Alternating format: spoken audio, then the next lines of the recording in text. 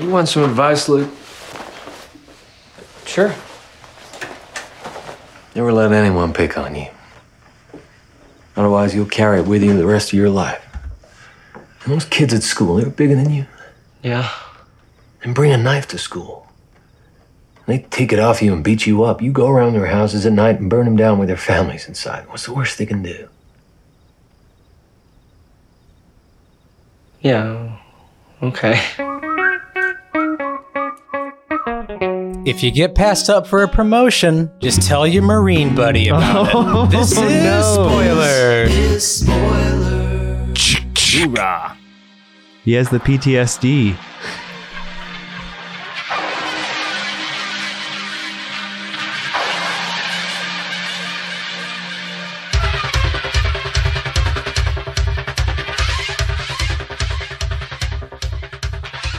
Welcome, everybody. I am your host, Stevie, and tonight we're doing a very special episode. This is a Patreon request, right, Pap? This is Austin's Patreon request. Loyal member Austin. We chat with him sometime in the DMs. Good guy. We like Austin. Thank you, Austin. Yes, thank you so much. This is very exciting. And he picked a normal movie. Is it? Is it? Is this a normal day in your life, Josh? It's a really popular normal movie. I don't think we would have covered it without him picking it. Yeah. I've never heard of it. My boss recently found Spoilers on accident, so that's a whole separate side story. But he had never heard of this movie either. I feel like most people haven't heard of this movie. But when I look on Letterboxd, people fucking love it. There's a range of reviews, but there's a lot of people who really, really like this movie, including Austin, I think. Stevie, that's not a side. Like, we're going to get into that Pappy's boss thing, right? You're not going to let that slide? I mean, Pap, you might as well tell the story. I mean, listen, depending on how this goes, I might really need more Patreon subscribers desperately soon. No, my boss said that he was listening to a podcast on Bullet Train, and he's like, dude, this one of the voices just sounded so familiar, bro. I was like, do I know him from a different podcast? Like, who is this? And he's like, then I realized it was you. And this is like in a big team meeting with everybody there, and I was so embarrassed. And then he said, screw you guys, I like that movie. So sorry, Andy, but if you're listening. Wow, what a fucking idiot. Oh, God. I almost got found out about 3 weeks ago, and I have yet to tell anybody at my workplace at all that I am on a podcast. You got to keep it secret, keep it safe. Dude, yeah, no. I'll never give that shit out.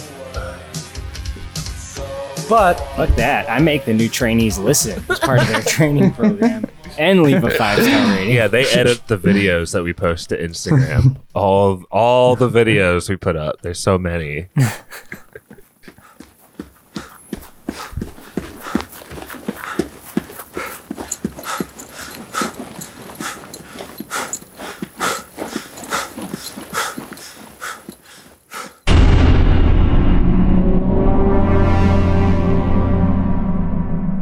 But we are going to be reviewing The Guest. This is... Has anybody watched... I call it Downtown Abbey because I love pissing people off. But has anybody watched Downton Abbey? No, I never really understood the appeal of that kind of shit. Me fucking neither. I've yet to watch a single second of that show. But I do know that's where Dan Stevens got his start. He's the Beast in Beauty and the Beast, formerly #1 episode of Spoilers. Formerly numero uno. Which Beauty and the Beast? Live action. Bad one. Not the Linda Hamilton. That one has Ron Perlman. We're talking about the 2016 one? Yes. Mm-hmm. Or 17? Somewhere around there? With Emma Watson, yeah. Oh, okay. Yeah, he crushed it in that. And he was also in another episode we did, Eurovision, right, Pap? Oh, who was he in Eurovision? I don't even remember him in there. The really flamboyant Russian guy. Oh, yeah. He's okay. I'll play my cards a little bit here, boys. I like Dan Stevens a lot in this. Quite Josh a bit. has watched a numerous amount of Downtown Abbey. I haven't at all. And if Wyatt Russell wasn't already playing U.S. agent in The Falcon and Winter Soldier, I think Dan Stevens would have been great casting for that. He's too handsome. What are you trying to say about Wyatt? I'm saying that like when Wyatt wears the Captain America outfit, like the new and improved one from the government, That's weird. it looks weird, and it's supposed to look weird, right? Like the idea being He that has no that, one can like- quite fit in the shoes of Steve Rogers.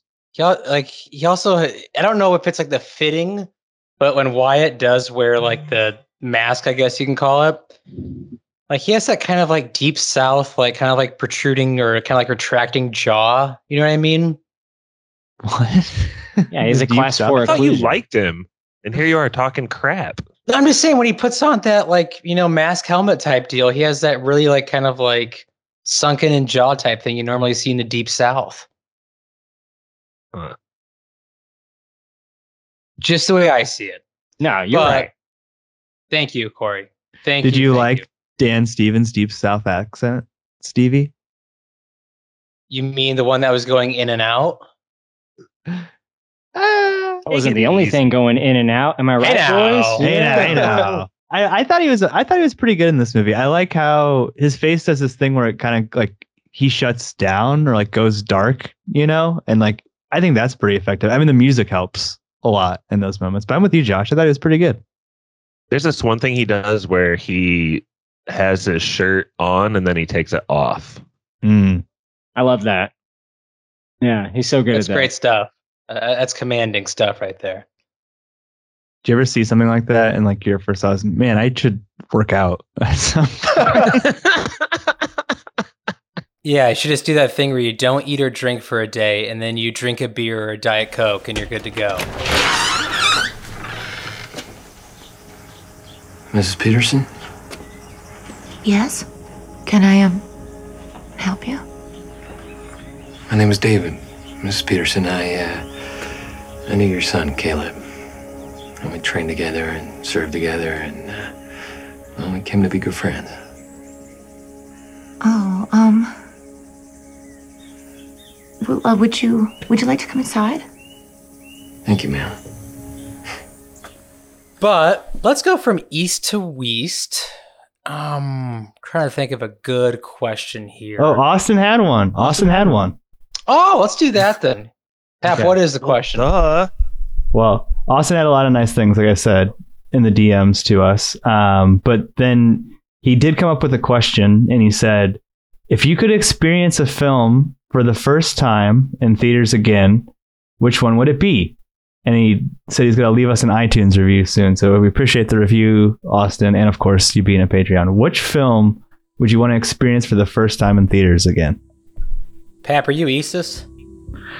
Yeah, I guess I can read the question and answer. Triple double.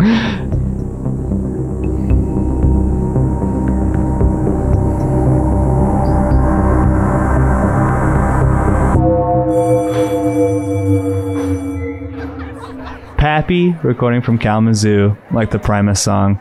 Gonna do a little, I guess, slant on it because I feel like there might be some similar answers amongst the spoiler men. But I never got to experience Fantasia with a live orchestra, although I had tickets in March of 2020. So I didn't get to see it, which really sucked. So I would like to experience that for the first time.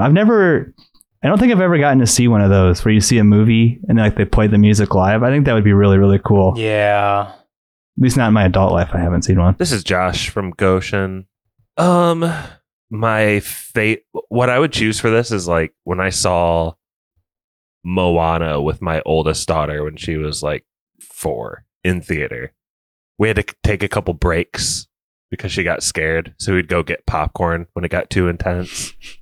Just very sweet time. But also, I would say more of like a personal one. This is more of like a for plot and movie reasons, I would say probably Fight Club.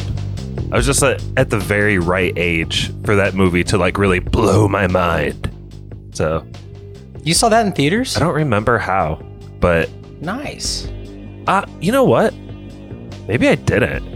You're right. It wasn't in theater because I would remember like who would have taken me to the theater to see Fight Club.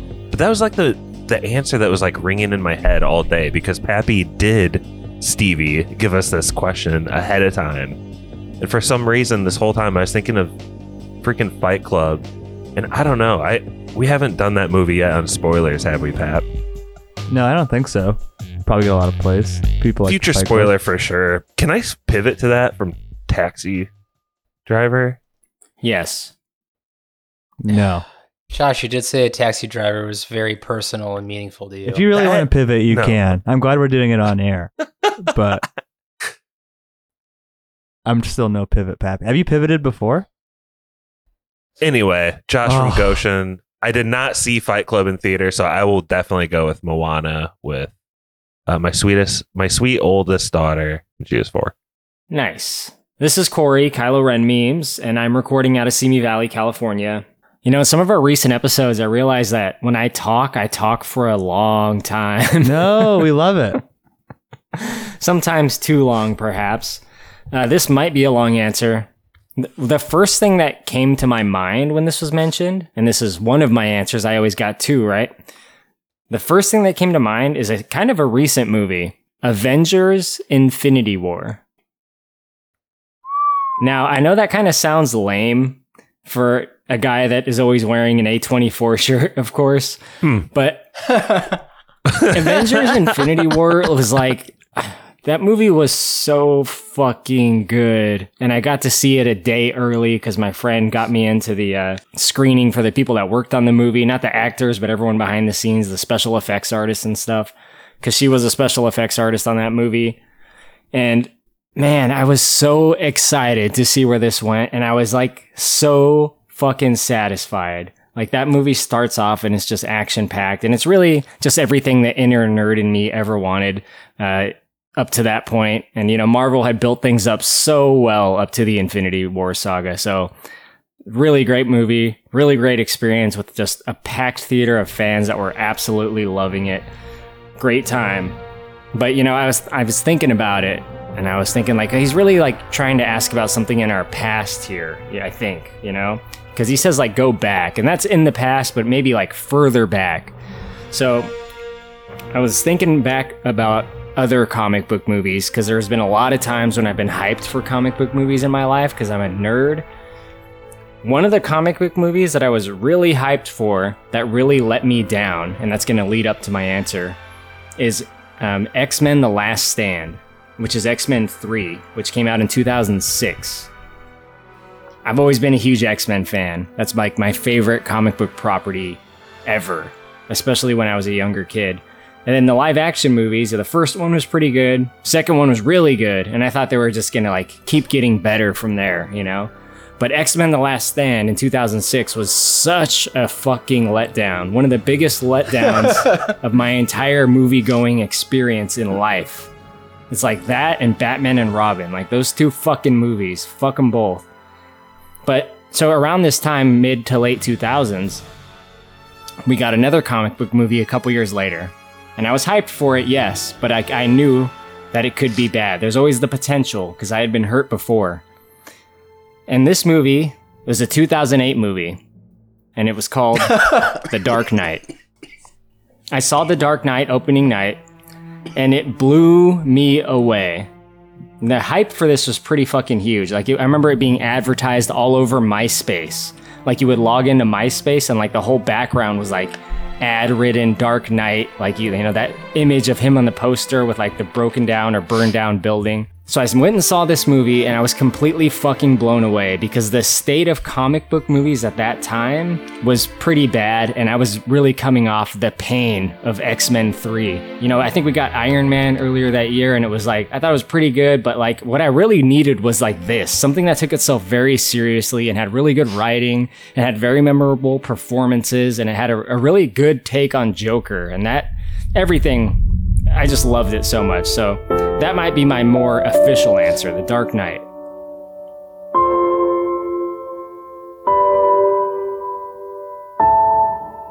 Stevie, can I add one? So everybody else got 2? I'm going to say 2. Have at it. Say 4 or 5. I was thinking about, like, since Corey was saying about experiences, I remember when you and I saw Arrival.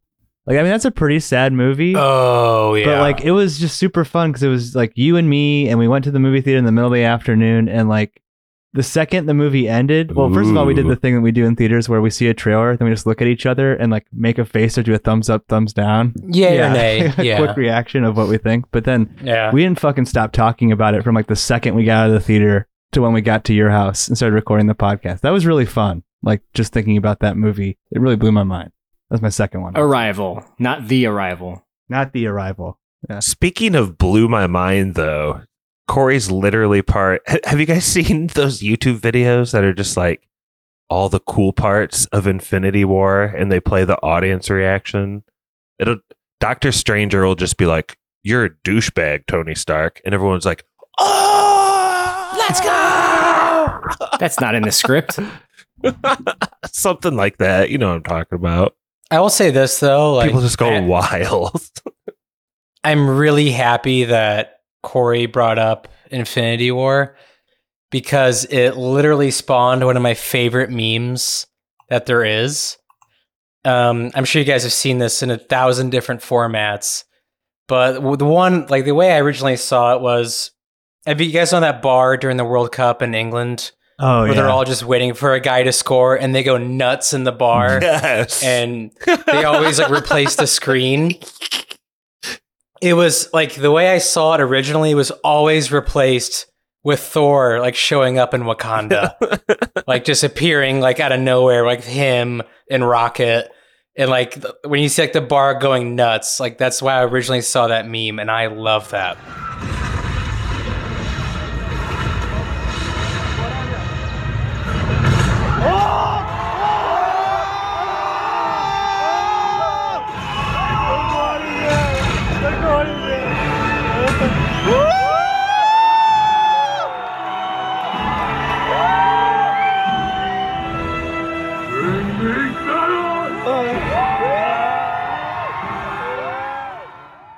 Dude, that was me. That's how I felt. I was like, dude, Thor's gonna fuck Thanos up now. Like, had enough of your bullshit.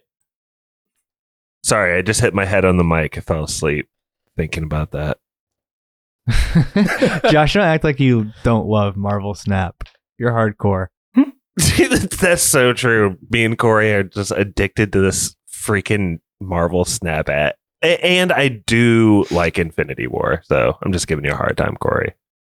It's all G, baby. All right, is it my turn? You're the host, so it's up. Yeah, It's I like mean, you're.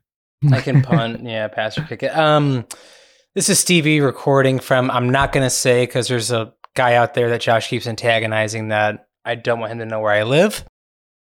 Alex Cooper. So we're just going to leave it at that. Alex Yep, Cooper. that pretty much, yeah. The one from UK filmmaker? Yeah. Watchmaker? Yeah, he's not sleeping though, man. Watchmaker. Entrepreneur. Cooper Watch Family Empire, Josh. She's got connections. But I have two. The first one I'll say is pretty obvious, and that was seeing Mad Max Fury Road opening night. Still to this day get like chills thinking about it. And the other, like I didn't think it would, but it stuck with me for going on 8 years now. And this is around 2014. I used to work a really labor-intensive job in early mornings and long hours. And my sister called me and she was just like, do you want to go see Interstellar in IMAX? And it's at like 9 or 10 o'clock at night. And I was just like, yeah, let's go do it. And the part of that movie that will always stick with me is when Matthew McConaughey's trying to dock that ship with Hans Zimmer just going nuts with his music. I wish I could watch that movie again for the first time so badly. I know people love to hate Interstellar, but No, it's I legit. love it. Yeah. Mad Max was my first thought. Interstellar, future spoilers pick, Stevie? I think so. I think it's worthy of it. It really holds up, and Matt Damon just plays a beautiful dipshit, like a beautiful asshole. So, and oh yeah, I was going to ask, is Matt Damon involved in FTX at all? Fortune favors the brave.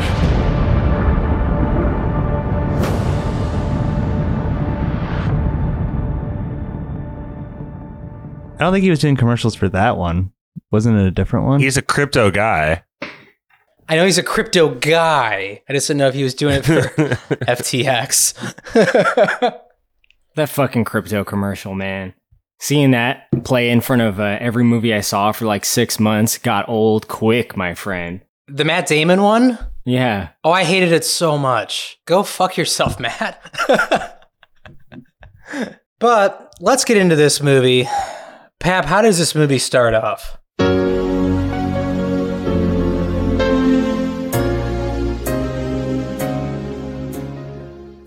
So, where are you staying? Well, I noticed a motel off the highway on the way here. No. You will stay with us while you're here. Oh, no, I couldn't put y'all out. Nonsense. We would love to have you. Plenty of room. And in fact, you can stay in Caleb's old room. We insist. Well, I won't argue. Got your letter from the postman just the other day. Starts with it starts pretty fast. I think we do get like a quick establishing shot of David running mysteriously. But then like within 2 seconds, you're in with this family who's lost a son, and he shows up at the door. One thing I want to say about this opening though, like when you watch this movie back to back, like I watched it and I kind of just threw it on again in the background. It's so tonally different than the end. You know what I mean? Like this is spoilers. I feel like this opening's pretty serious with the mom crying and like the little shrine to the son who died in Iraq. It's hardcore.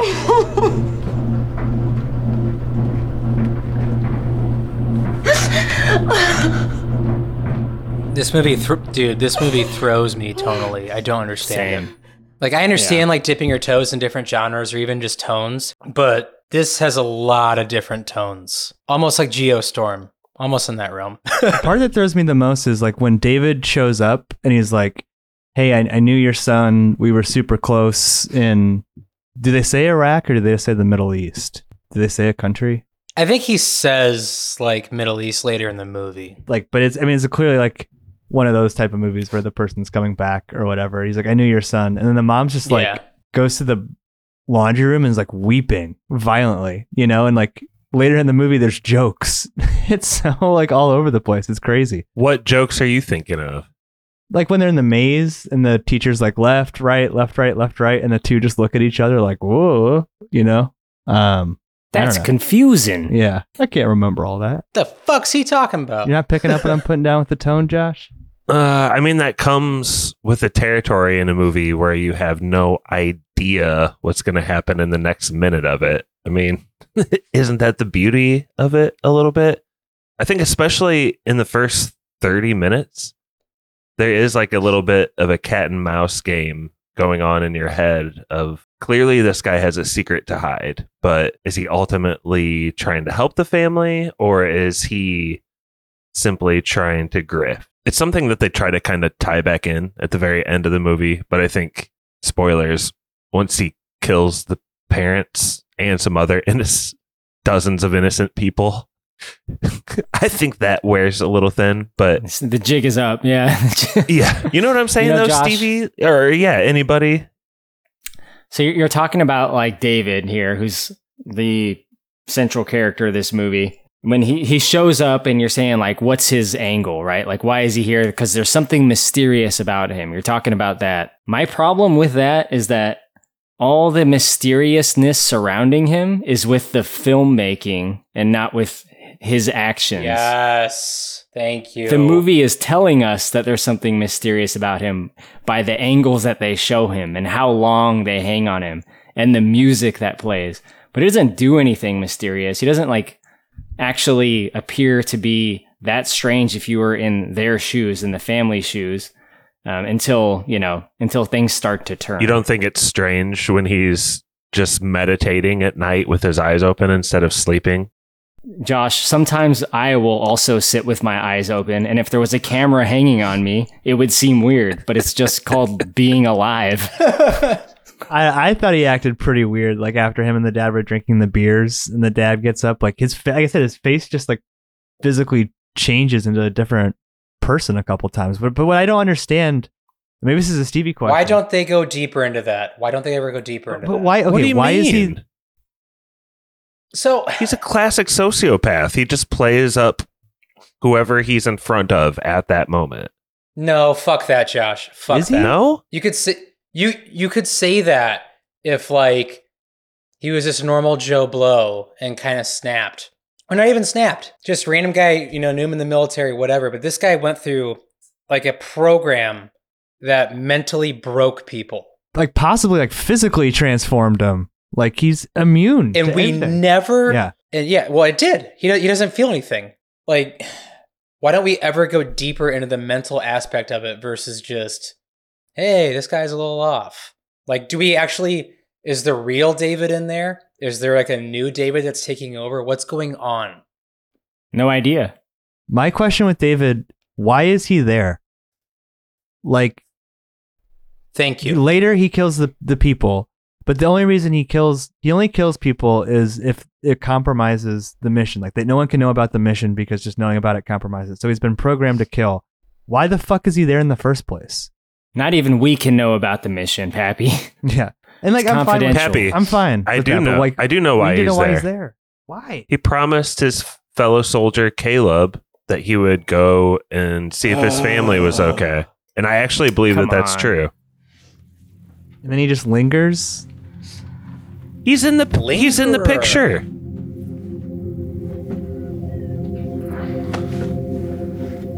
That's me. Right there.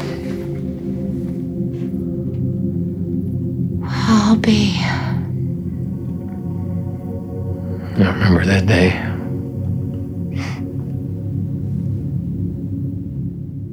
That doesn't mean anything, though. That's clearly set Let up me to explain be like, it. So to not rush through this, like someone like Corey's wife Amira may complain about. There's a picture. Oh. There's a picture on the mantle of like a bunch of war buddies, including Caleb, who has passed away sadly, and one of his buddies is clearly this guy that shows up at their door. And maybe Stevie, there's this like little part that they talk about later in the movie where there's like a plastic surgeon or something involved. But like, I really do think deep down, like he killed his parents, but at the same time, he wanted to help the son, Luke, out in several different moments throughout the movie. How do those reconcile? That's what's kind of tonally confusing about this movie is why is he there? And why does he stay? I don't get it. Because like, well, according to Josh, he's both a sociopath that's telling people what they want to hear, and he's also there and trying a to help hero. Yeah. I think But he's I been think- trained to be the sociopath, but you know what I mean? Like, he wasn't always a sociopath. I mean, I think that's just the movie. I think, Josh, what you're saying makes the most sense. It's just the presentation of the movie. Like, at some point you think he's a sociopath, but I think what you're like suggesting makes sense, that he just wanted to be friends. Like, he made a promise to his friend. Maybe he can't break a promise or something. Maybe that's part of his conditioning. I mean, the movie doesn't tell us any of this. Dude, this movie's really hard to process on one viewing. It's a lot to take in.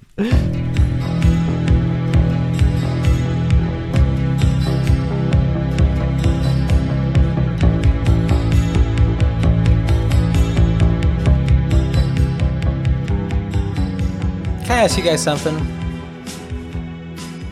Please do.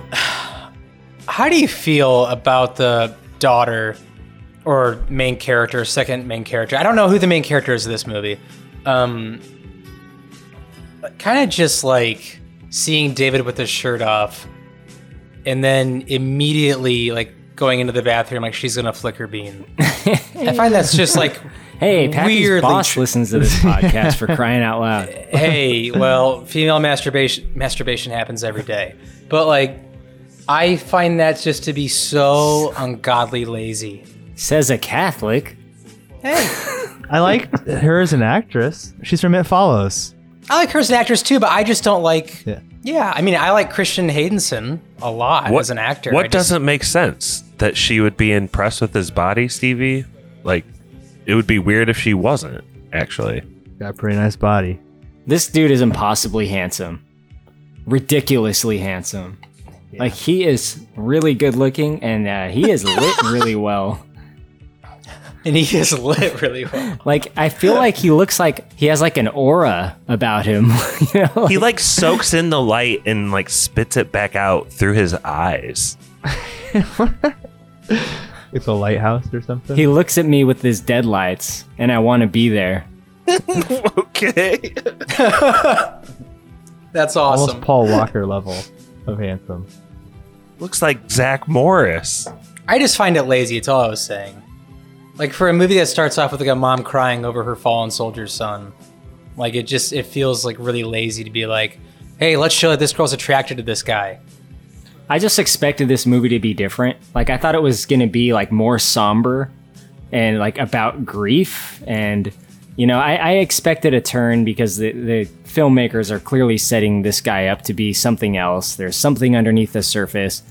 I didn't know what it would be, but I don't know. For some reason, I thought it was going to be like Lamb or something happy. Like, you know, I thought there was going to be a lot more dreariness to this movie. Not like, you know, cool guy, go beat up the bullies moment. Okay, like, well, okay, isn't that awesome though? That it subverted your expectations, first of all, and that it wasn't dreary. Did you want dreary? Yes. What? Some people like dreary, Josh. Hi, Bro, Good Time is a comfort watch for me. I want a dreary, okay? bro. The Gray is my ultimate comfort watch. It starts almost this week. Corey, where does the dreary jump the shark? Like, at what point did it become too silly? Oh, was there like a specific scene or moment where you're like, you've lost me? Well, you know, things kind of start to change in the movie when Anna, the 20-year-old daughter, overhears him on his phone about like face swapping. And I'm not talking about a Snapchat filter, you know, like he's talking to a doctor. He's like, I need to get a new face and new dental records. And I need to I'm take like, my okay. face off. Right. I'm like, yeah, I've seen this before, and I've seen it better, to be honest. What about you, Pappy? How do you feel about that? Do you think the tone shift that occurs around this turn is it fun? Do you like it more as an action movie, which it becomes? It was way before that for me. It's when they're in the bar. Yes. So, and I think this is like the moment for me where I was like, what kind of movie is this? Because he's helping out the brother of the guy who died in Iraq, and the kid's getting bullied, so they follow him to this bar that serves you if you're on the football team, and like he proceeds to beat up the bullies, but like the sound effects in this scene are fucking insane, and I hope we play a couple, but there's like whooshes as he punches. You know what I mean? And it's like it's just so it becomes so over the top. Like the bullies like punch each other in the fight, you know what I mean? He's like dodging because he's so cool. It's like this feels like a very different movie than what I was expecting. Right. I expected that dude to pop up and be like, Jesus Christ, it's Jason Bourne. I mean, this dude is evil Jason Bourne after all. Here's the thing. I'm not saying it's bad. It's every movie, Corey. I'm not saying it's bad, but I just had no indication of that it was going here, and it's just jarring the first time. Like, oh, it's this kind of movie.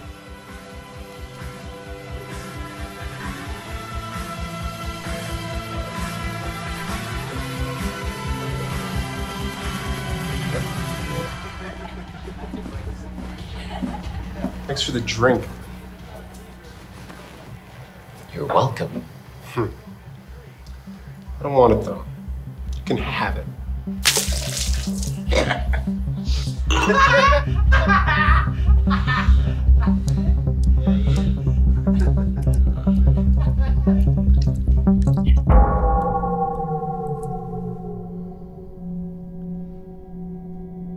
Well, maybe you prefer this.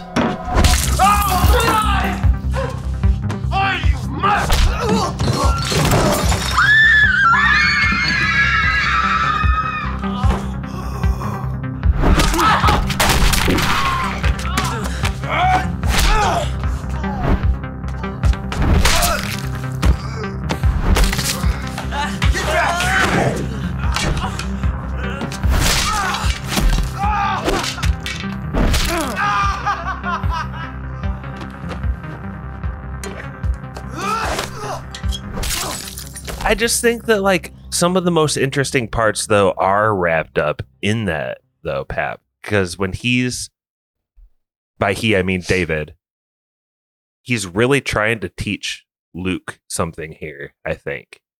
Here and later in the movie. There's any humanity in this David guy.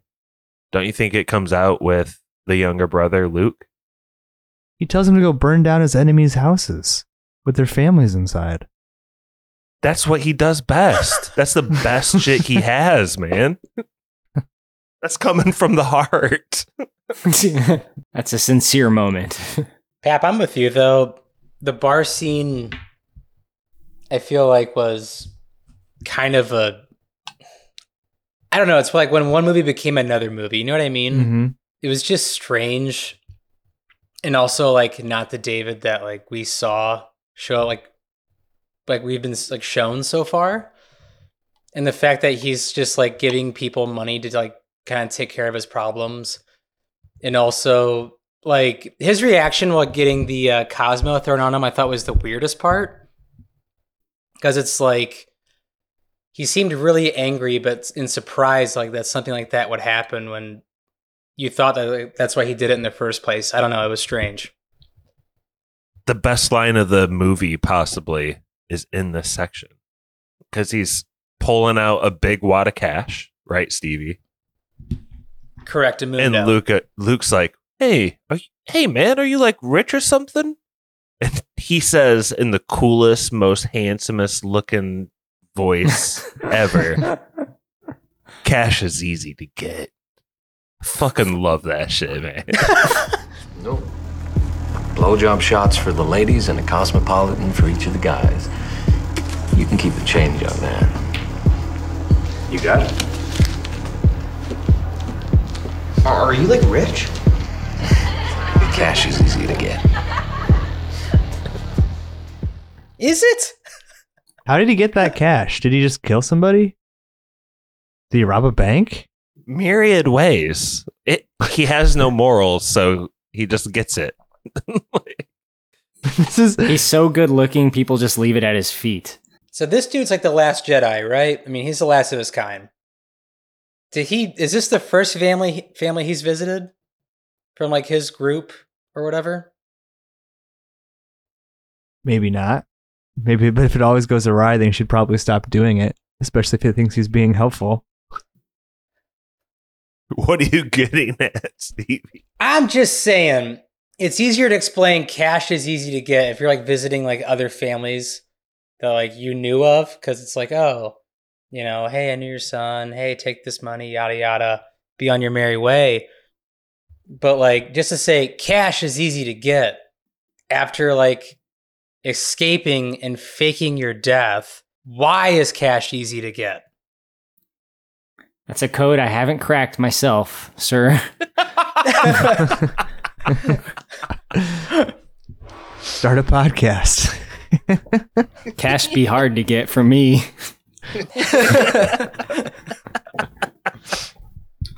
Davey, can you say something nice about Austin's pick? Hey! Is there something that you like? No, I'm just saying, is there something that you like about it? Like, he could have picked a worse Adam Wingard movie. He could have picked Blair Witch, the 2016 one. we did. He did that? Mm-hmm. Yeah. Oof. We did that with a ghost hunter on this podcast. It was wild. One thing I'll say nice is I did like the kind of synthy poppy score that were behind a lot of the scenes.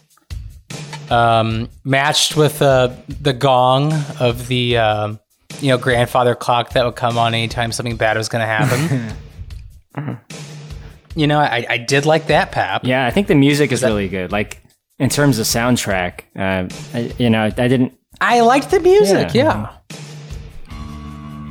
It felt it was very reminiscent of Drive, in my opinion. I know that Drive isn't the first movie to do that, but it reminded me of Drive. Some of it reminded me of Good Time slightly, like some of the action synth. It's that plus the lighting. This all goes back to Thief. It does, right? I have a Josh question for you. I'm ready for it. How does a guy who doesn't feel anything perform in the bedroom?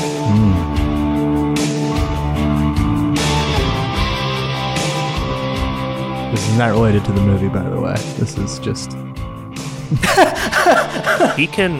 I think he can feel stuff, but he has the ability to stop feeling that if he wants.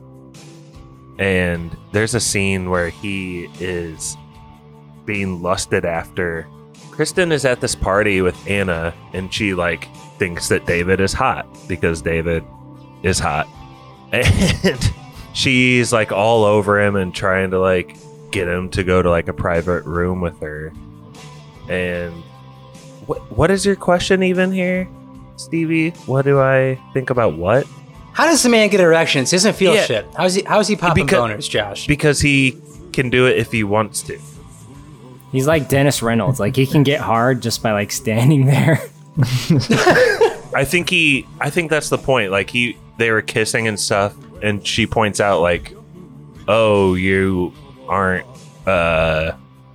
erect or whatever," and he's like, "Oh yeah," and then he just like is then because he just like, kind of forgot. He does. He pins her down. I feel like that's part of it too, right? Like she's on top, and then all of a sudden he gets very like aggressive with it, and that's what makes him. So maybe it's that a little bit, the PTSD. You think it's his superpower though, Josh? Is he can turn off pain if he wants to?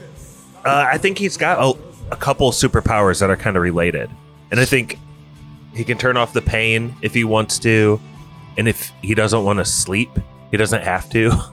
Well, that's why that's where like the thing like he doesn't feel anything came into play for me. He's like he probably doesn't feel tired. And I think he can even have feelings for people, but when a certain situation happens that he can't get himself out of another way, those feelings just take a far, far back seat.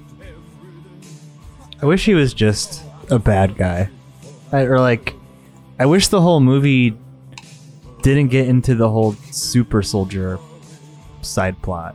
Yes. I feel like it cheapens the story a little bit. Like, what if everything else, like, what if he really was friends with this guy, but then he's just like, he is messed up for whatever reason, and then he starts, be careful what you wish for, monkey pawing the family, right? Like, killing the people who are like in their way. Like, I don't know. You're with me though, Joe? You don't like this? Are you with the super soldiers a little bit too? I don't know. Weird. Yeah, it's really weird when they bring in the agents. It feels like a student film almost. But I think there is a really cool movie in this idea of him coming back and, like you said, monkey pawing the family, but like helping them by basically doing the things that they're not willing to do. Right. Is that monkey pawing? Is that like the definition of that? I think it's like when you like, I don't know, like you wish for all the money in the world, then you get crushed by a bunch of coins or whatever, it's like, I don't know, be careful what you wish for type thing. I don't know. I mean, it's the guy from John Wick, right, Stevie? That the hotel, isn't that the agent? The main agent? Yeah, that's the concierge at the, what's it called? The Congressional? Continental? What is that hotel? Continental, yeah. Continental Hotel, yep. I don't even care if like David was like super zany or if this movie was like even like a black comedy, not so tonally off. This movie was a black comedy, and we got to see David like murdering his boss and his girlfriend or whatever. But like, Pappy, if you wanted to like be the boss at your work, your boss listens to this pod. Stevie, if you wanted to be the boss at your work, you could. I'm editing this one. Well, I mean, if there was like a scene of that, I would take that 1,000 times over, secret government agents showing up on a ranch and David slow motion appearing behind, laundry pinned up on a like Jason clothesline. Bourne. No, I'm saying it's like the Bourne identity. Like that. This is what. Yeah. It's like he's evil Jason Bourne, and it really makes me wonder, like if Jason Bourne, it's Jesus Christ. I was hoping you guys would bring this up and maybe help me pinpoint why. But when those agents, literally, like when they are arriving at the farm or whatever, that is the worst part of the movie. It ain't good. It's bad. Why do you say the worst? I don't know why. I was hoping y'all would tell me. I can tell you why. because we're never really brought into areas of suspense, and they never last, and they're very quick fleeting, which is just, it's boring to watch. And at this point, you're no longer in a part where it's like David and a family. You bring in this whole new element that just came out of left field and we don't really have feelings for. So when you have characters you don't have feelings for, mixed in with no suspense, you're in for not a fun ride. It looks stupid, man. When they show up, it looks and feels and is stupid. Like, when they show up, it's like a scene out of a fucking Transformers movie. Like, that's what it looks like. That's what it feels like. And then the leader of these guys has a fucking black leather duster walking up like fucking Morpheus. It doesn't seem to like fit. Like, it feels like a corny action movie, and it becomes a corny action movie for a time. And I'm not saying that it always is that, but it definitely starts to exude that. So here's something interesting. I watched Adam Wingard on Red Letter Media when he was doing an interview, and they were talking about how this movie is like a parody of action movies, which the guy Jay from Red Letter Media kept saying it's not an overt parody, but it's supposed to be funny. Like, I don't know about that though, you know? That's a reach. You can make that same argument for a Transformers movie though, right? Like, yeah. It's so corny and ridiculous that, like, oh, maybe it's just supposed to be like funny, but not really. I mean, that's kind of like a Tommy Wiseau style cop out, right? Yes. Do you agree with that, Pap? Not that this is like The Room. I don't want to make that as a direct comparison, mind you. I'm not saying it needs to be like Blazing Saddles, you know? Like, I think you could do like a subtle parody, but like, I just need some breadcrumbs of what kind of fucking movie I'm watching. Like, you know what I mean? Like, the mom's like bawling, like I said, in like the first 3 minutes of the movie, like unironically and like authentically, and actually doing a really good job with the actress. Like, So what's your problem with it's it? hard for me like 45 minutes later to be well, it's hard for me to like see the Transformers like scene 45 minutes later. Like, it doesn't feel like it belongs.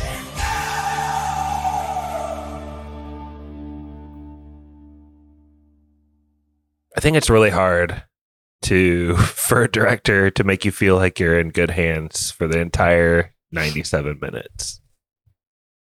And I think they had us up until the officers arriving on the ranch and the bar scene, maybe. Mm-hmm. After that, I think there is a different feel to the second half of the movie. Do you guys think that maybe David talks a little bit too much in this movie? A little more mysterious, I guess. I don't know. My problem isn't with David, to be honest. Like, it's not like David's the one cracking jokes later. I think he's okay. I didn't even notice his accent going in and out. Did you guys notice that thing he did where his shirt would just become off?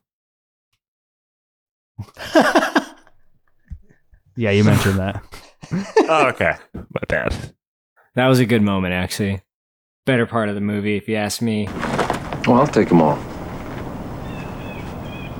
Well, all the handguns? No, everything. All your guns. Shit. That's what I was thinking. Look, man, if you brought money for all of them, I'll cut you a deal. You can take them all off my hands. No, I'm going to kill you. Hey, what the fuck, David? You listen here. 1 fucking second. Wait! No! Oh.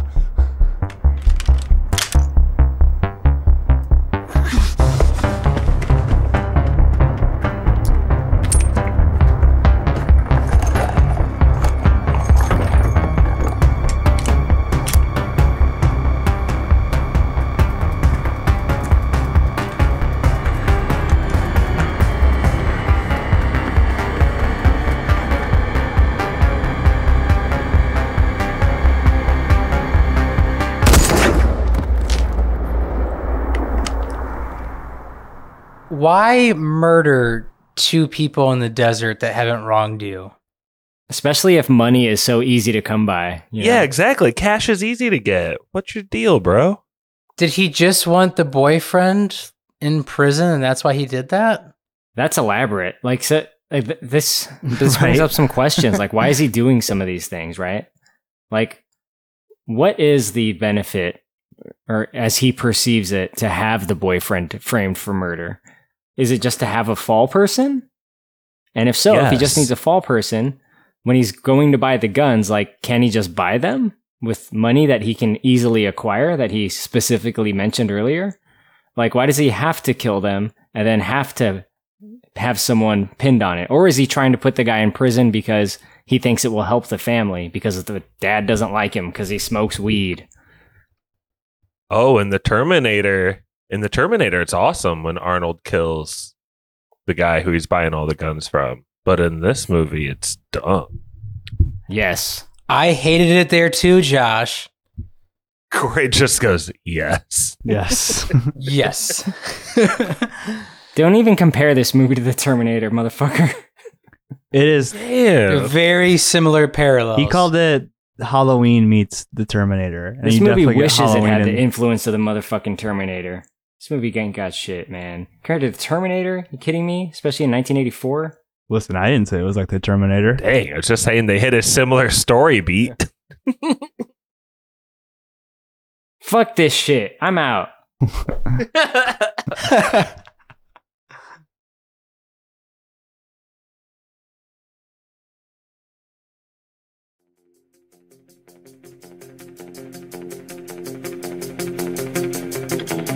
What if I would have mentioned T2? Then you would have actually been gone.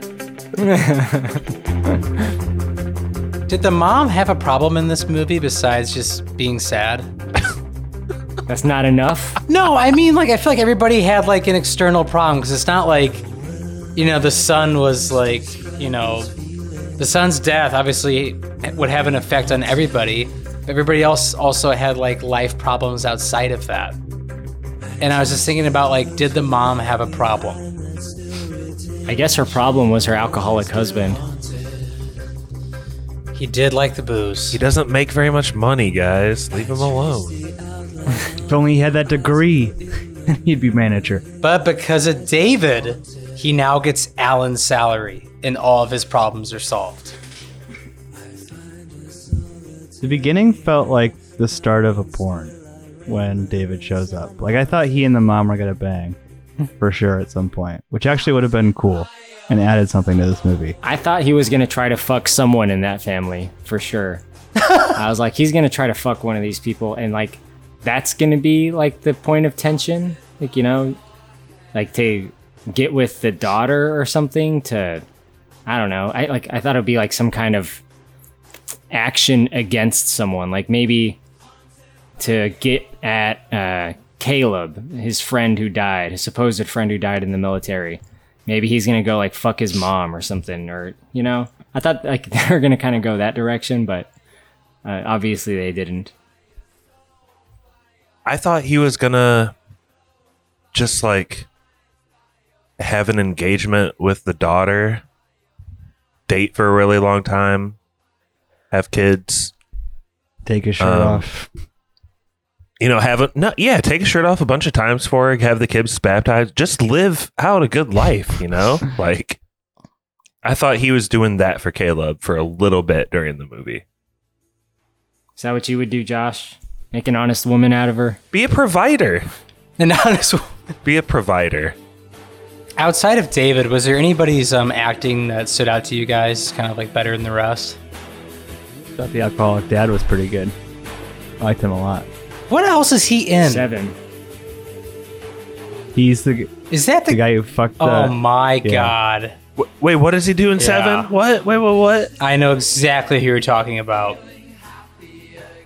Like, He he puts made on me the do fucking it. the knife condom. No. And I fucked her. Yeah. Oh. There's an actor that's in this movie for a short time. He gets killed. His name's Joel David Moore. Yes. He plays a guy called Craig.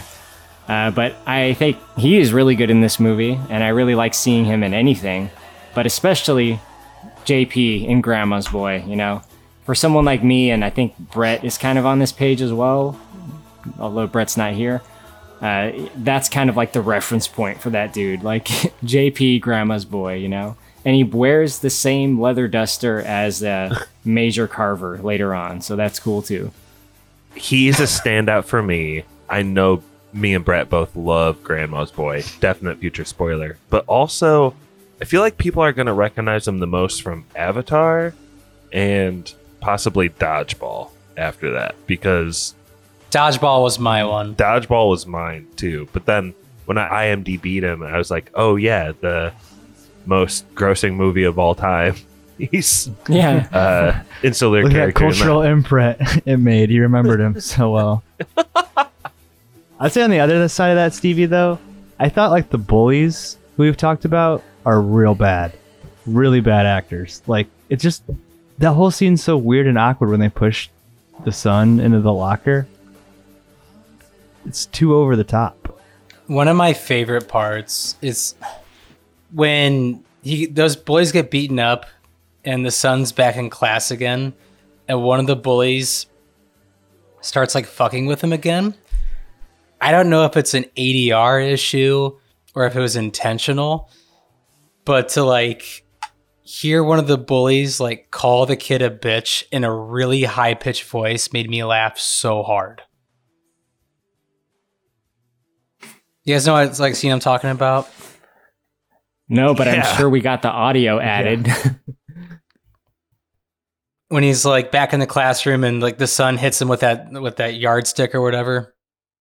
Yeah, I don't remember the ADR though. I don't know if it's an ADR part or if the guy's voice just went really high pitched, but it made me laugh really hard. Oh, are you looking for someone to do your sex change operation? You little fucking bitch!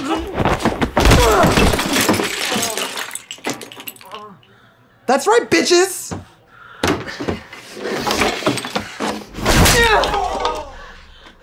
Oh, God damn it!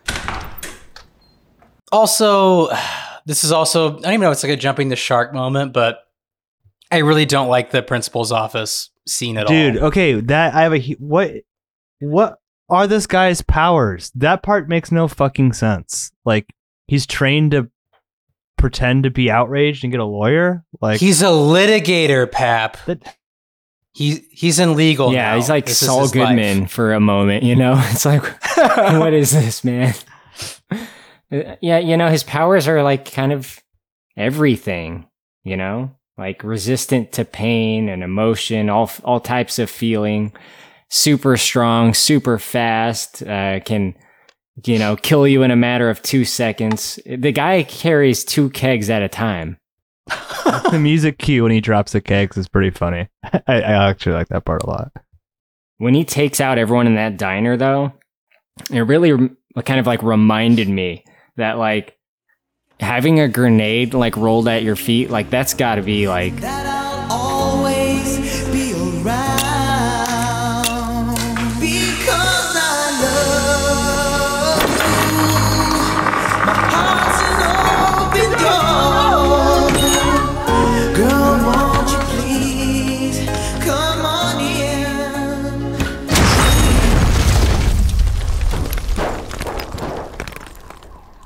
one of the most terrifying things a human being can possibly experience. Like, I was thinking about, like, if this dude pointed a gun at me, right? Like, that would be really bad and awful, and it would suck, but then he would shoot me and I'd be dead. But, like, I don't want to have no fucking grenade, like, rolling up on me. Like, that's fucked up, man. Like, I don't know. Exploding like that, like, to me, that just seems, like, 10 times more terrifying than being shot.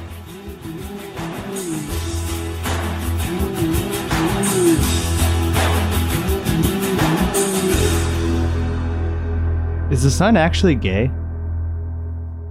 Or did he just make that up? I think he made it up because I feel like they would have like at least like nodded to it at some point before in the movie. Is that bad politics, Stevie? What's that? To make it up. Feigning a hate crime? Yeah. It's just, I don't know. I felt like stolen valor for a hate crime. You can't do that. that principal's office scene was just so weird. Especially like the way he's like talking to the mom and like, oh, I'll go in with you. It's fucking weird.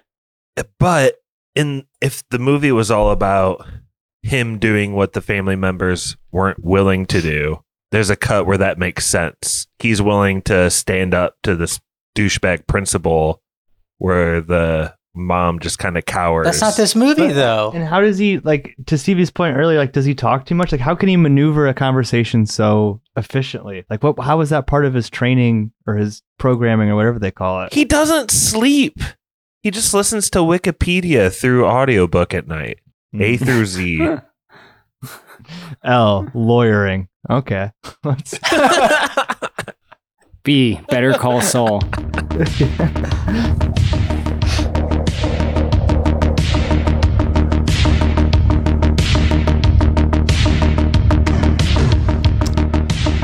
Pap, was the end of the movie, is that supposed to be like a dance, or is that just like a high school like maze?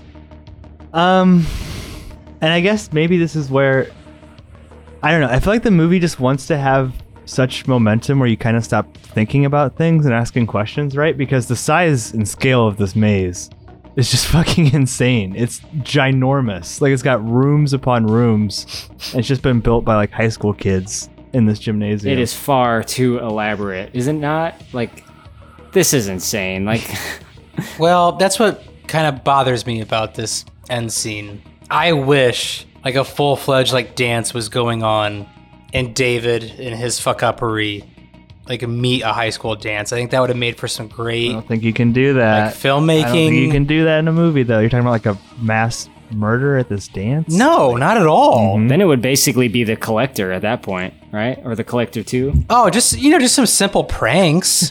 Just some simple pranks, Pat. No, not mass murder at all. I'm talking about like pinpointing a target at a high school dance and having a dance going like on around him while we have our own story in the middle of that. I'm not talking about mass murder. You're right. Like, I wish, I don't know if I'm supposed to think this is grounded in reality or not. It's so ridiculous. But like, yeah, he shows up. Did you like how the daughter, Anna, is able to outsmart him with the boot? No. Did you think that was cool? Josh, did you like it? How do you feel about the final battle, Josh? You like this movie? It takes a village to bring a David down. It's true. And you know what's really interesting is it's kind of a reverse of the David and Goliath story, right, Stevie? You got the David who's really acting as the Goliath here. That was good. Damn, Josh. Pontificate. Making me want to pop open the scriptures right now. Holiest on the pod, Josh. Stevie, what's a better Hall of Mirrors scene? Enter the Dragon. This one or It's Pat? Ooh. Man, those are both fish out of water stories. Really relate to one another. This movie, because I don't want to have anybody ever see the movie It's Pat. I think who hasn't, and being like, "Oh, Stevie endorsed it." No, it's this. I think movie. Pat is just stupid and oblivious enough to like maybe overcome David, right? Like Pat could probably like Mr. Magoo out of David's like bullets or whatever. Like, I think Pat might take David. I'm not gonna lie, Corey. It's like a crossover I really wouldn't even mind. Is seeing Pat just annoy the shit out of David. Yeah. Want to see the ween? Okay, ween is good, okay? I wasn't knocking ween. Stevie, the moment where David goes, it would take too long to explain. Oh, fuck off. And then he stabs the mom. Cop out?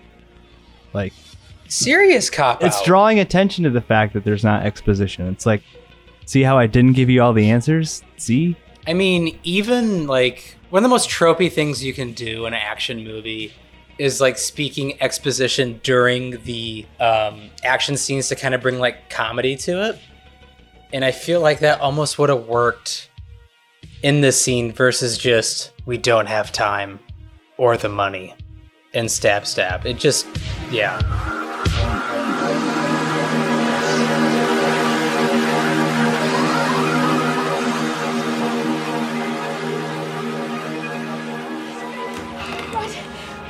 What is happening, David? Who are those men? I really am sorry about this, Mrs. Peterson. I'm afraid I haven't been fully honest with you. What do you mean? It would take too long to explain. Corey, do you like horror movies? You know, not really. But, you know, I've been finding that the quality of horror movies lately, within the last few years has been pretty good. Like, pretty well above, like, what I've been accustomed to horror movies, which is really just, like, 90s trash horror movies, like Troll 2 and Leprechaun. Why do you ask? I mean, you've seen the original Halloween, right? Yeah.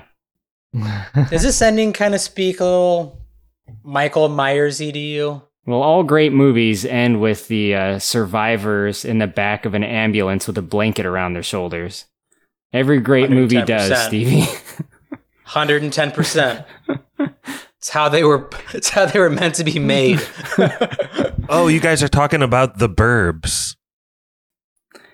Yeah, The Burbs, right? I mean, it just seems like to me, like so many horror movies have this ending. One of the Collectors or both had this ending. Definitely I don't remember both. which ones I've I think watched. the original Collector does. Like movies that are just like bullshit schlock, like Lights Out, like they end like this. And, you know, sometimes there's a stinger and sometimes there's not. But in this case, of course, there is. Because after our heroes have gone through all the horrors brought on by the villain of the movie, you know, and they're relaxing and the fire department's there and the crime scene is... Everything's safe now. Yeah, everything's safe now. But in this case, of course, we see what is most definitely David limping away in some firefighter gear, you know, with a mask covered and a firefighter hat. I mean, his powers are beyond what we even talked about earlier because, like, this dude got shot a couple times, like, you know, in the leg and maybe like in the arm, but then he got stabbed, I think, in the chest. And then stabbed from behind in the side of the neck, near the shoulder. One of his lungs has to be punctured. Has to be. Just seems like a lot. Mm-hmm. Consider a world where you're a secret special agent with all these government-induced powers. And your brethren in all this, he's gone through all the procedures, all the surgeries, all the exercises, all the classes. In his dying breath, he says, "My parents are miserable. Take them out of their misery. Teach my brother to fend for himself and get rid of my sister's douchebag boyfriend." What would you do? That's a good movie, Josh. What would you do? Why didn't we get that? We did. Show that. Show it. What would you do? Thank you, Mark Summers. Yeah, if he's so committed to the mission, why doesn't he just leave after he tells all of the family members that Caleb loved them? Like, I don't know what the mission is. I mean, how convinced are you guys of the mission? Like, are you pretty, like, dead set on that based on the movie you saw? Why would he be there? I don't know. I don't know why any of this is happening. I don't know why this movie is so highly rated on Rotten Tomatoes either. Why don't you like that? At a certain point, someone requested it for us. We had to watch it. You have to embrace that part of the ride, right? I think one of the scariest things that a filmmaker or writing team can do is write a movie with a sequel in mind. And I feel like that's what we got in a lot of this. And a sequel will never be made and we'll never know. We would have gotten more backstory in the sequel. Yes. Don't you feel like this was like being primed for a sequel, Pap? With the ending. Yeah, I mean, the ending is like, what are the last words? Like, what the fuck? And then just, I mean, don't get me wrong. The music's great and the music gets loud and then it comes up with the guess, but nothing's resolved. We didn't learn anything, you know? Presumably he's got to keep trying to kill them, right? Like the Terminator, he's not going to stop. It was about the friends we made along the way. Isn't that right? I wish she would have been like, but he's lost so much blood. And he's like, blood is easy to get.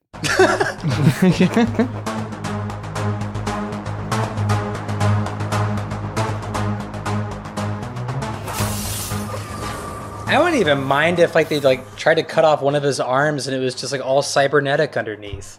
This movie's already weird enough. Keep going weirder. Do you remember that part of the movie where it's kind of like in Garden State where she's like, hey, listen to this song. It's blowing my mind. and then they play the song like live while you're watching the movie, and it's just some like stock. It's like the Shins, right? Well, in Garden State, it's the Shins. In this movie, it's just like some stock music.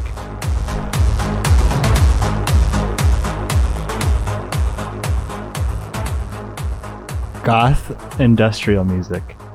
Honestly, I like the music in this better than like a Garden State. Like to me, like that, it screams hipster in Garden State when that scene happens, and it's like, oh, look at these two kind of like quirky, like, you know, young 20-year-olds, and like, what do they listen to? Like the Shins. Okay, cool. That's like slightly underground. Like no one really knows about this. This, I kind of like the stock music. It was refreshing. Okay. Like, listen, Corey, the music. I just want to say that is like one of the single greatest things you ever said on this podcast.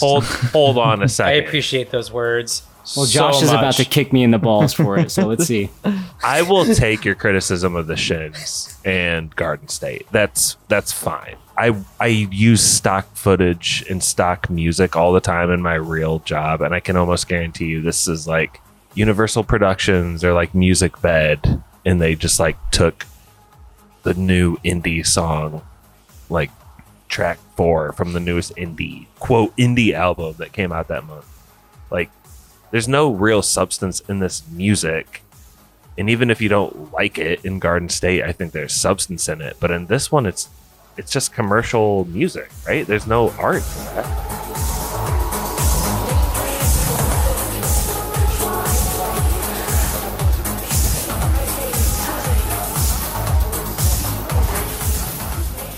It's like the YouTube free stock music that they get that you can Yes. use in like your videos without getting a copyright claim. Yes, their library is much bigger, but YouTube has like the 30 tracks you can choose from. This one has like 30,000 tracks.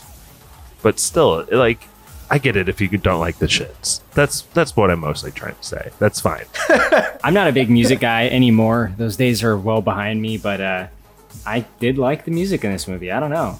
Yeah, I was gonna say plot twist. Survive is like, I guess, one of the bands who wrote a lot of this music, and the Duffer Brothers heard or watched The Guest and heard them, and in interviews they've said, yeah, we watched The Guest and then we had them write the theme song to Stranger Things. So, I mean, Is that why the gong goes off in Stranger Things like it does almost in this? 100% probably yes.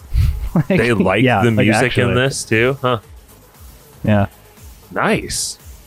Once you hear it though, you hear it like there's definite vibes of the Stranger Things theme. Like this movie almost feels 100%. It almost feels 80s sometimes. You know what I mean? Like, Do you think that would have worked, Pap, if we got like transported back to the 80s?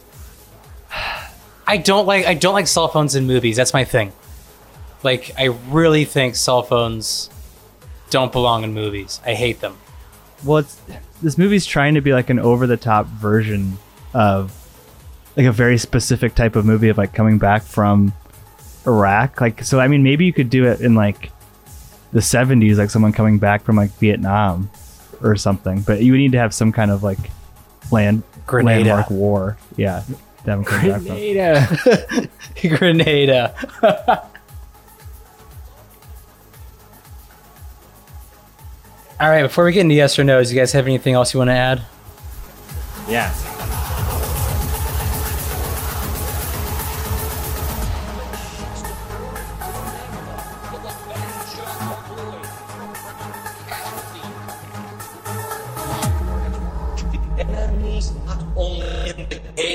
Inside the house. Did you guys see the kid in the classroom who had the giant cowboy hat on?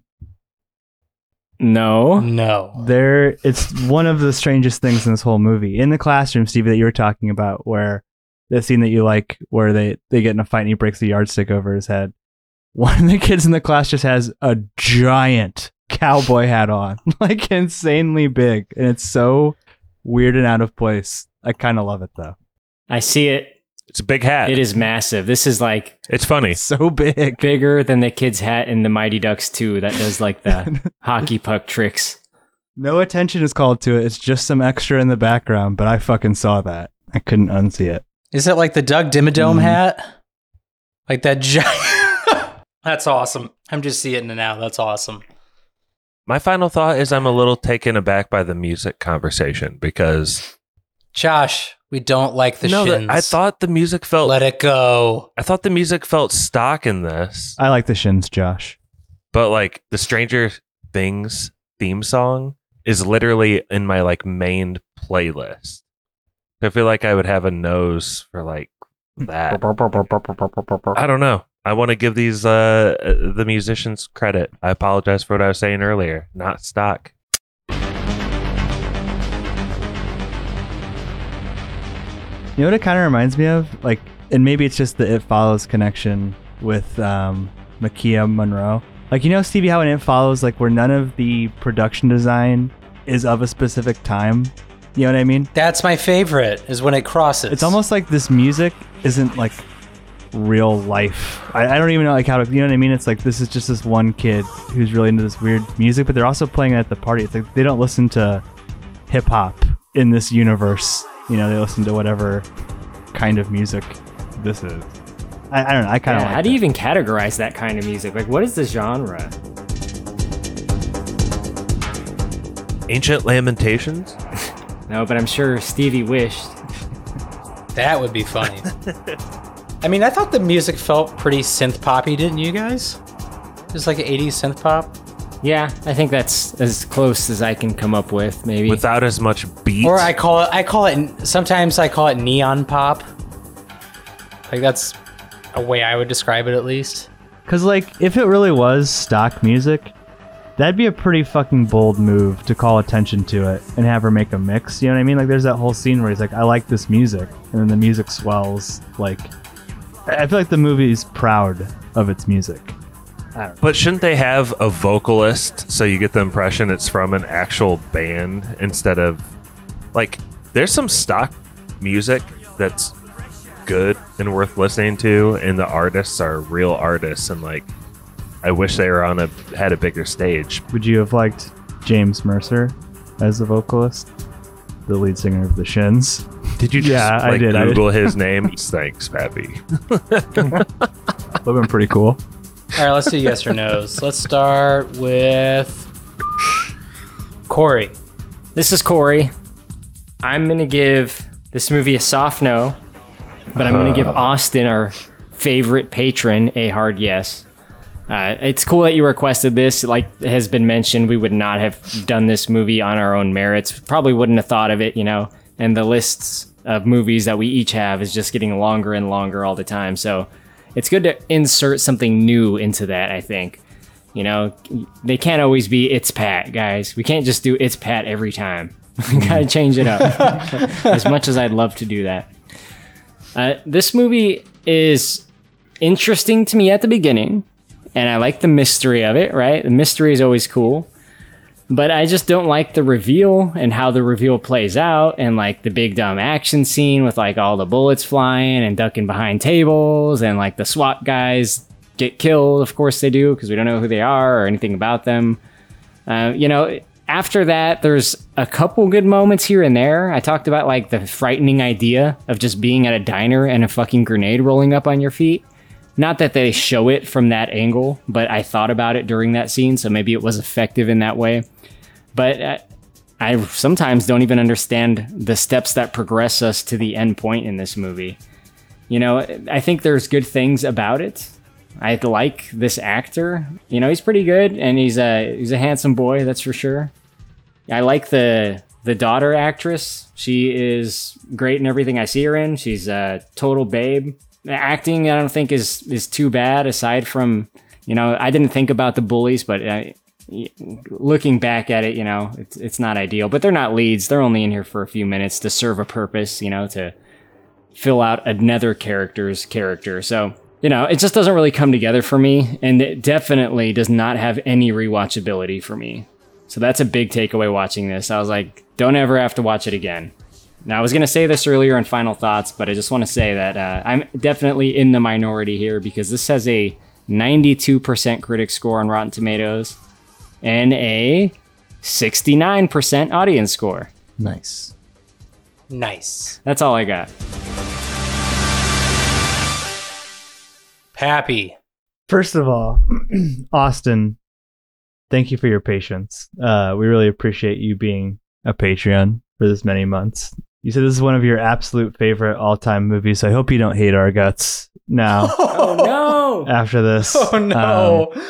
We were kinder to this than we were Southland Tales. So you have that going for you. But I watched this twice, and the order of events was I watched the movie, then I watched that interview that he did with Red Letter Media, and I heard it was a parody. And the second time I watched it, I thought there was more.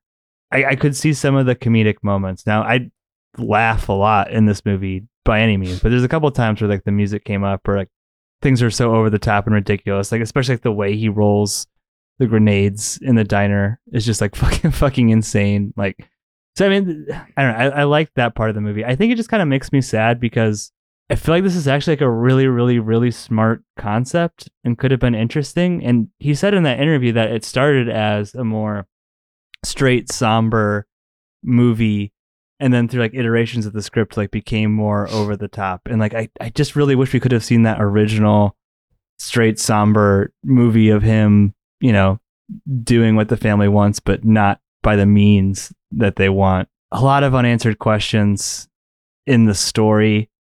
A couple nice things though. The music fucking rocks. The lighting is really, really good. I mean, I actually think all of the performances outside of those bullies and like I guess like some of the smaller extras are really, really good. I love this fucking cast, and it's a lot of like, oh, it's that person from that type thing. I've been talking a while to punt because I really didn't know what to say, but I'm gonna say a soft yes based on my second rewatch. I said I liked it a lot more the second time.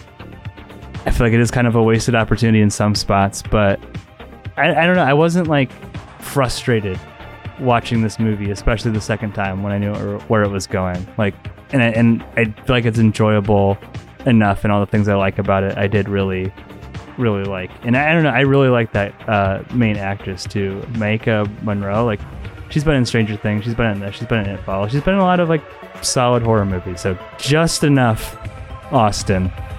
Probably with the Patreon bonus to get like a soft yes. But I didn't hate this movie. I really didn't. George? Unlike Pappy, my yes or no cannot be bought. Listen, just enough to bump it over. I need you to realize, as a friend, like friend to friend, cash is easy to get. Right. Corey, I think you're right when you said this movie doesn't quite like come together at the end. And I think kind of to Pappy's point, this movie probably works a lot better if Lance Reddick and Alex Knight don't show up in leather trench coats. But I also think if there's a better movie buried in here, there's also a worse movie buried in here. There's one that's like more rapey. There's one that's more torture porny. There's one that's more like got more of that like raw sadness. So I liked that this movie was all over the place. I get why Austin likes this. This is actually a huge yes for me. I had a lot of fun watching this, but one other thing Corey said was it doesn't have like a lot of rewatchability, and I think that's probably right. But I'm still gonna give this a pretty solid yes, and I hope that's fair, and I hope everyone realize I'm not bought off when I say that. Okay, the first time I watched it, I gave it 3 stars, which is usually a yes. Second time, I bumped it up to 3.5. So I liked it on its own merits. I wouldn't do that for you, Austin.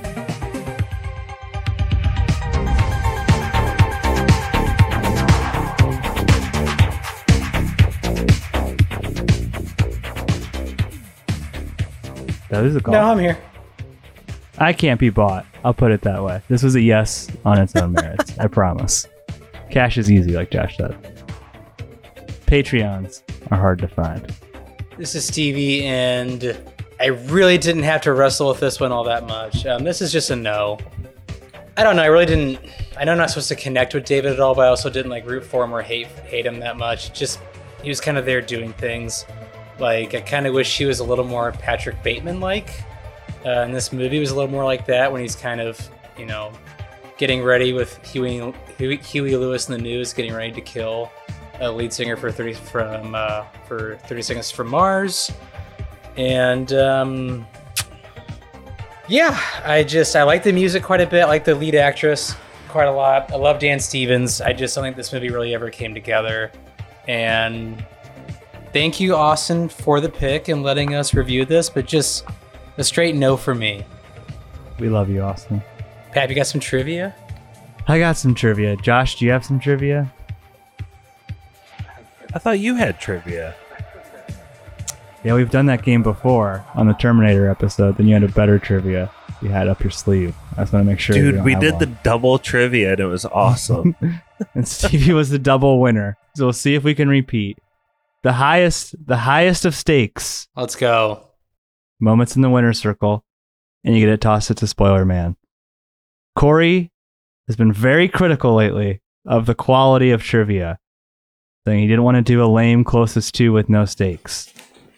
So I was going to do a farthest from, but then I realized Brett's not on. So instead, you each get your own personal closest to, a blind closest to. I have A, B, and C. You got to guess on different questions. We'll see who's the closest. Stevie, do you want option A, option B, or option C? Or option D, a Josh different trivia. question. No, I'm just joking. I'm just joking. I'll do option C. This is according to Brett, Oh, good God. who's not here. If you go woke, you go broke. Why isn't Brett here tonight? There's a Packer game on. He claims to have watched how many consecutive regular and playoff Packers games? God. Did he say this on air? No, I talked to him on the side to get this information. Oh, he's so full of shit. Remember, this is according to Brett. Brett is the source on that. Yeah, I know. This is why I'm going to do a Looney Tunes answer. I'll say... Josh, he's what, 37? Why are you always trying to age people? So I can do the math. Because if I can take 37 times 16 and then do every other year where they're playing 2 playoff games, I can get close. I think he's like 43. I thought he was in the 60s. Damn! Good God. Okay. I'll say that he has claimed to watch 525 games. 25. Okay. We're going to make a slight adjustment. Kyle, you can either pick A or B or guess on C if you want the Packer one. B. Okay. How many single location full service restaurants are in the US? I tried to find how many diners, but all of the numbers I could find are sketchy. So it's like just a standalone restaurant, not a chain. How many of those exist within the US? There's 27. 27? What? Who cares? I also like to live dangerously. Really, how you want to do this, Kylo? All right, fine. Want to be that guy? Too cool for trivia? Yeah, right. All right. Just put 1,000 at the end of that. I'm sorry it's not Marvel Snap. This is the best I can do for entertainment. Then I'd win. Yeah. There's got to be like 27,000.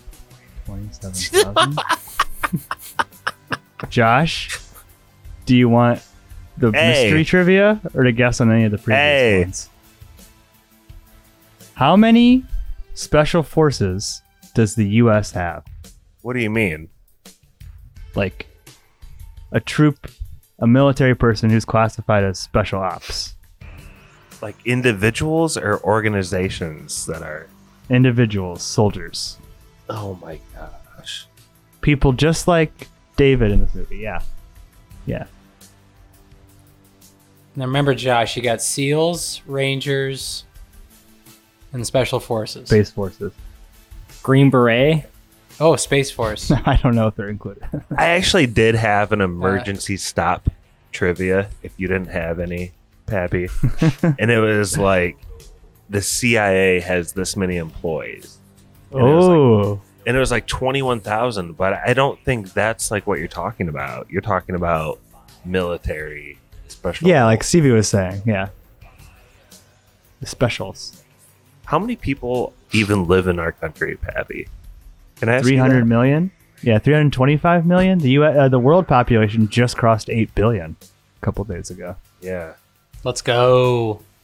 I gotta hope that we have like 10,000 special ops. I'll say that. Okay. Josh, we'll start with you. You said the U.S. has 10,000 special forces. I hope they have more. You are off by 60,000. We actually have 70,000 Nice. special forces. Well, that's comforting.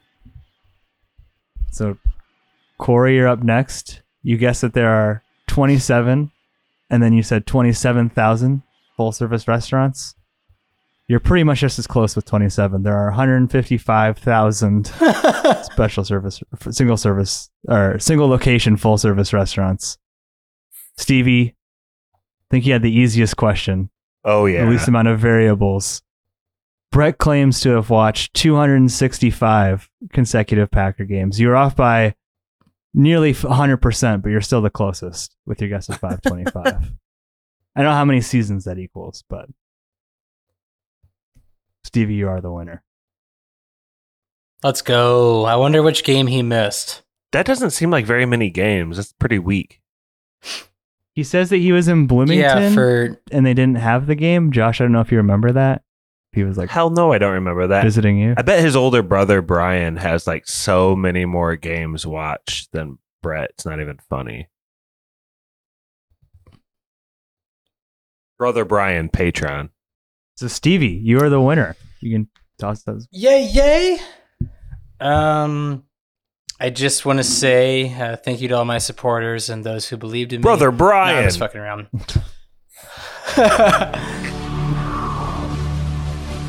Thank you, Austin, for picking this. It was really fun hosting this. And I'm not going to ask Pappy what we have coming down the pipeline because I'm trying to stop doing Do you have any that. hot takes?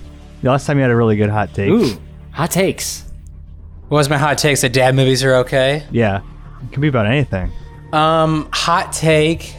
Hottest take that I can think of at this very moment. Paul Thomas Anderson made 2 good movies in his entire career. Whoa. What? And that's about it. Which one? I think what's that? Not Punch Drunk Love. No, it's just Boogie Nights and There Will Be Blood. Those are both masterpieces. That's it. I thought There Will Be Blood was There Will Be Boredom or whatever. And people change, and I watched it again, and it is a bona fide masterpiece. Well, fucking rewatch Punch Drunk Love then. Don't bury the lead. Yeah. That's all this growth you've had recently. I know. I'm trying here. No, I think that There Will Be Blood is one of the greatest movies made in the past, 30 years or so. Like, the fact that No Country for Old Men and There Will Be Blood came out in the same year is almost criminal. They were filming within miles of each other, too. Insane. That, like, if there was ever a year, there should have been like, hey, we need to give out, co-Oscars for co-Best Pictures. It was that year. And so I'll leave it at that. As much as I think PTA is pretentious and does shit just to be pretentious, I think There Will Be Blood is an absolute God's honest masterpiece. And I hope we spoil it soon. And that was spoilers.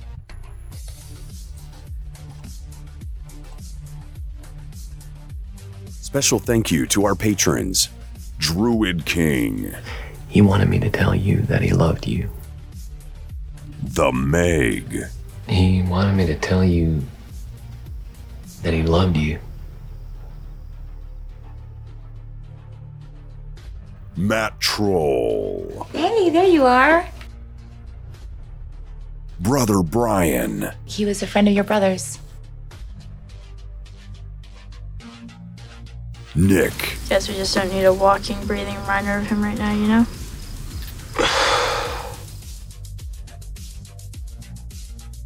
The Wolf. No, you're right. You're right. Let's talk to him. David. I could use a drink. How about you, David? Nurse Stacy. He killed Mom and Dad. Barky 420. So, you knew my brother? Davey Kerr. Couldn't impose on your hospitality any longer, sir. Total Movie Recall. You seem like a really cool guy. Spencer. And sir, you calling me sir now? You gotta stop with the sir. My name's Spencer. You gotta call me Spencer, for God's sakes. I'm sorry. What did the kid call him? PK. If you'd like to request an episode, hear your name read by Spoiler Man, or even just help us make podcasts, please check us out on patreon.com/spoilerspodcast.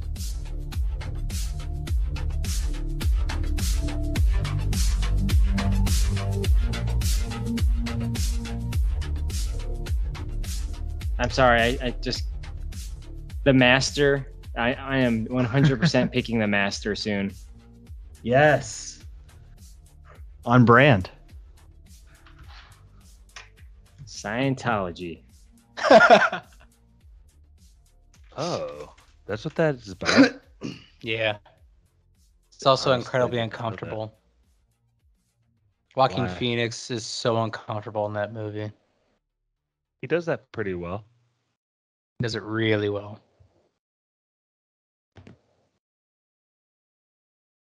So Is that his secret, like acting like Leo has yelling? He has making you not want to be around him.